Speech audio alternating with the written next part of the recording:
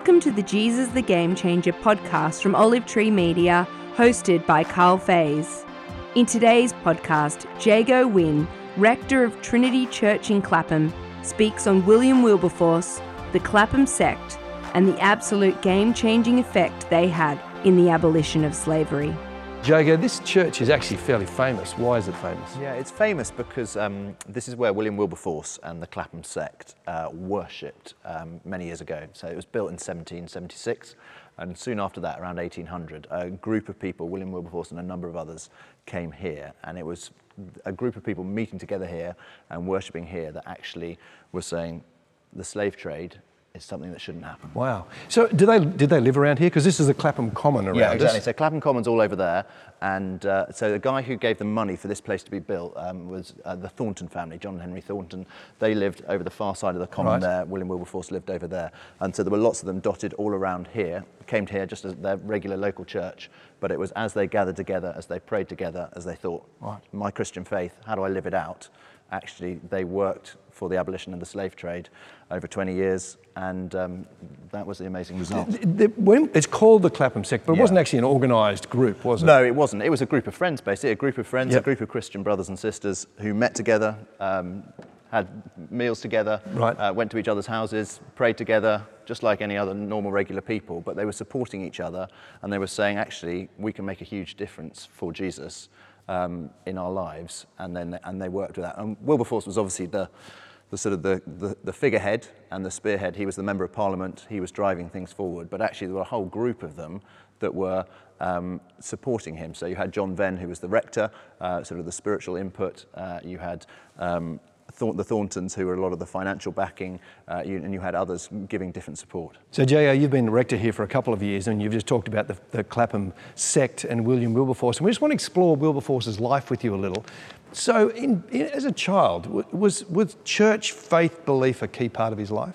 No, not really. So he was born 1759 or something like that, and he had a happy upbringing, caring upbringing. He was quite a small, sickly child, but his dad died when he was 9, and then sort of growing up, actually he was very sociable. He liked talking to people, and actually he was quite a party animal. By the time he went to Cambridge University, and he was focused far more on the social side of things than his studies. You know, he was out late night drinking, gambling, playing cards. That was his life. He was focused on having fun. And he got into Parliament very young after Cambridge, didn't he? Yeah, that's right. No, so I think it was age 21, 22, something like that. He was an MP for Hull, and when he was at Cambridge, he got to know and was good friends with William Pitt, who later became Prime Minister. Interesting picture, isn't it? Because here's this guy, educated in Cambridge, Member of Parliament, mate of, the kind of aristocracy, as it were, and he's a party animal as well. Most people don't think about William Wilberforce like that, because they kind of think about him as a Christian leader and parliamentarian. So what caused that change? Well, apparently what it was when he went on holiday once. So he went to Europe, and he went with his mum, his sister, and a friend of his, Isaac Milner, who was a little bit older than him. And basically it was in conversation as they were heading around Europe on some sort of like grand tour, and they were talking about the big questions of life. And also they read a book together, and I think it was called The Rise and Fall of Religion in the Soul. And as they were reading this book and discussing things as they went round, Wilberforce began to realise the truth of Jesus Christ. And it's helpful to remember that when you're doing a tour of Europe then, you're doing it in a horse and carriage. Exactly. So you had a lot of time. Exactly. So they had loads of time. It was over months. And as towards the end of that journey was when he started taking faith more seriously. He regretted the fact that he'd sort of been independent of Jesus Christ in the past, and he started praying. He started reading the Bible. He started recording a prayer journal, and it's amazing. You can read his prayer journal, and it says these incredible things about, how amazing it is that God's loved me, that he should save a sinner such as me, and just really personal stuff in these early days of him exploring a faith. So he's become a Christian in the conversation with Milner. Did he see himself as, wow, God has got me in Parliament for this moment?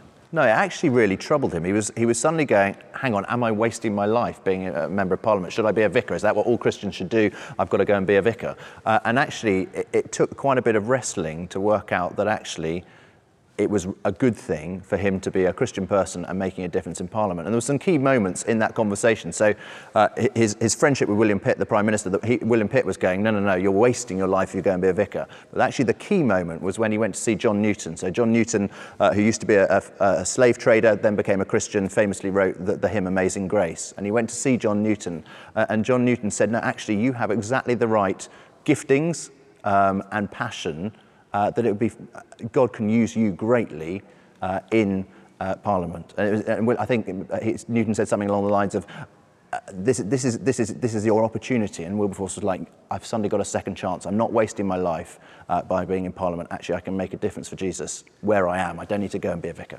Do you know, is it well known about his commitment to stopping the slave trade? I mean, how did that come about?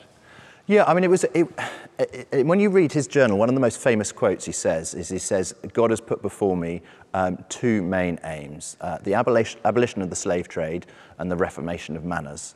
And he very much saw that God had called him to those two things. And yes, that grew over time as he saw the issues of slavery in so many ways.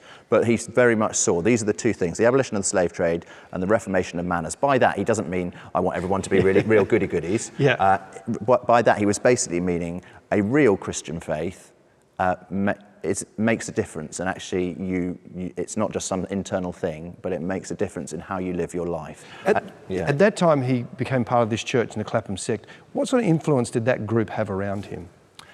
I think it had just an encouraging influence and an influence to keep persevering. So there were a group of people with loads of different skills, loads of different backgrounds, loads of different occupations, but all meeting here and worshipping together and encouraging one another. And so they would very much be able to support each other, just like a group of people might be. So he wasn't this sort of lone warrior doing this thing by himself, but he had a lot of backing in all sorts of ways. And that was the encouragement for him to persevere. And it was a long journey. It wasn't like the slave trade just got sort of sorted out in a year. I mean, a lot of people know that, but for those who don't, I mean, this, as you say, it wasn't like he stood up in Parliament, everybody said, oh yes, you're right, let's stop this. Yeah. What was the process that abolished slavery? Supremely, it was actually getting the evidence. So there was a guy called Thomas Clarkson who was connected to the Clapham sect, and basically would go out and would record what was happening and what was going on. There was another guy who was part of the Clapham sect, Zachary Macaulay, who used to be the governor in Sierra Leone. He came back and he gave first-hand evidence of this is what is going on. So it was garnering lots of evidence, and then that being presented in Parliament, along with, I guess you'd call it, marketing and campaigning. So Hannah More, she wrote loads of tracts that were distributed about why slave trade should be abolished. And then there was Josiah Wedgwood as well, so of pottery fame, and he produced a plaque that had a picture of a slave, and on it said, "Am I not a man or a brother?" So, and that was sold by the bucket loads, because people were more and more, the public consciousness was going, actually, this is wrong. This is wrong, that people who are fellow human beings are being treated this way. We look at the picture of buying and selling people as something so abhorrent, and we can't imagine why people would justify it. So why was it difficult to stop in England? I guess above all money, that there were so many people who were benefiting from the slave trade, earning lots of money, lots of jobs as a result of it. So someone like Bristol, which was a port, so much of the trade, the commerce of that time was wrapped up in slavery. And so actually, if you're suddenly saying this slavery cannot happen, the slave trade cannot happen, actually there are so many repercussions in terms of people's well-being, people's finances, people's jobs. And so there were a lot of people who were opposed to the abolition of the slave trade. Was Wilberforce attacked because of that? I mean, did it become personal for him?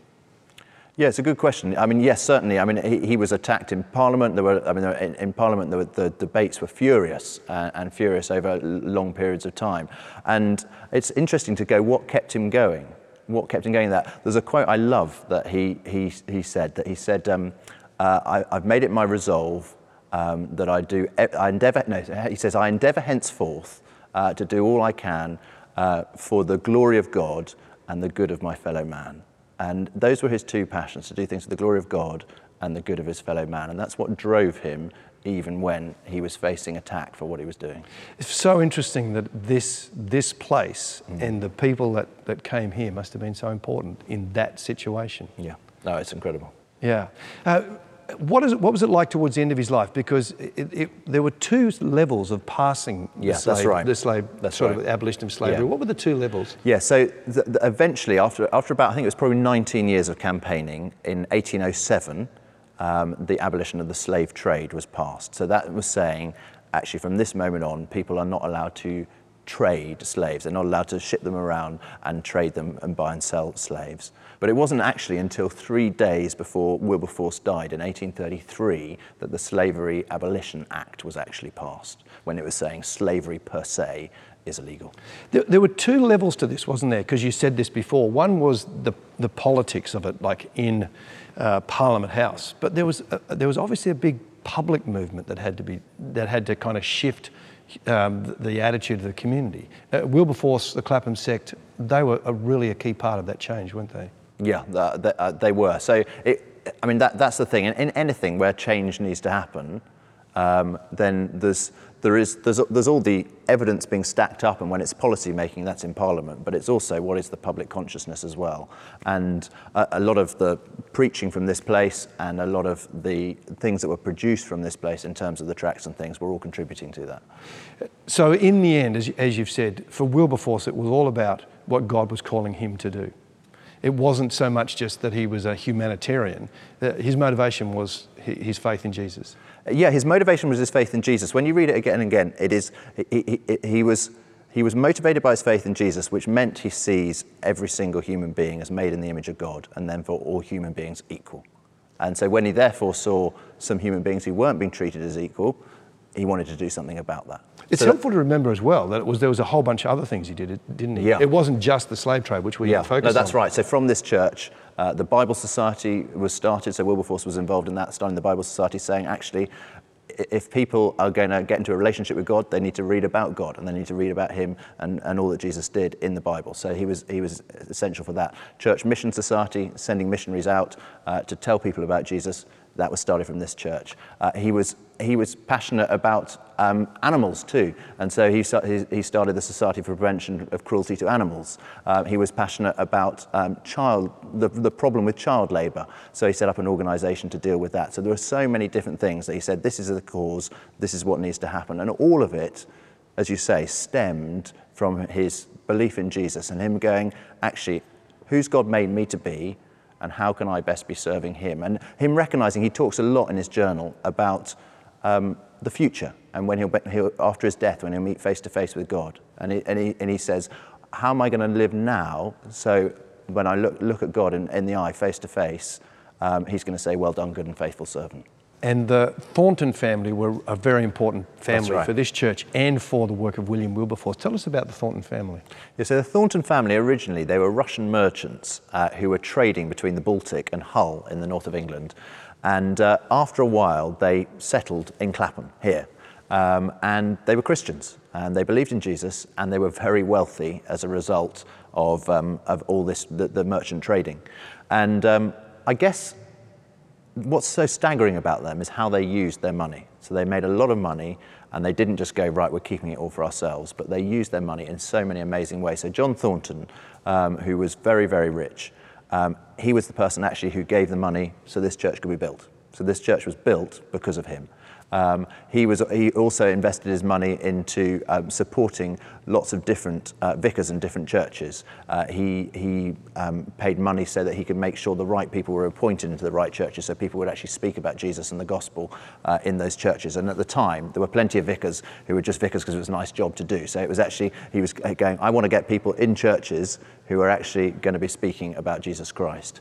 But also, used his money in so many other different ways as well. So here we've got buildings, we've got vicars, but actually here was William Wilberforce in this church working for the abolition of the slave trade. A lot, if you like, of the financial backing for that great project came from John Thornton. So it was amazing to see how he used his money. How do you reckon that changed in his mind? Like, why would he have taken that attitude? Yeah, it's a good question. I guess at the end of the day, he was going, this money I've been given, it's not my money that's all about me. Actually, it is God's money. God's given me the gifts to have this money, and I'm to steward it wisely. And part of that stewarding for him meant giving some away. So of course he would have used some of his money for himself, for everyday needs, food, etc., housing. But actually he goes, extra, I don't need to live a lavish lifestyle. I'm going to use it to give away. And apparently he gave away, because he was so wealthy, he gave away 6/7 of his income. So 1/7 of his income was for him and for using for all that he was doing in life. But 6/7 he gave away to all these different causes. Jago, you're in this church where you have that kind of heritage, as it were. Yeah. But you also worked in business, and yes, you've been in ministry in the workplace. How do you talk to people who are working, earning reasonable amounts of money? What do you say to them about giving and their attitude to money? Yeah, what I basically say is that Jesus said that you can't serve both God and money. So easily money can become a god to us, particularly in Clapham here today.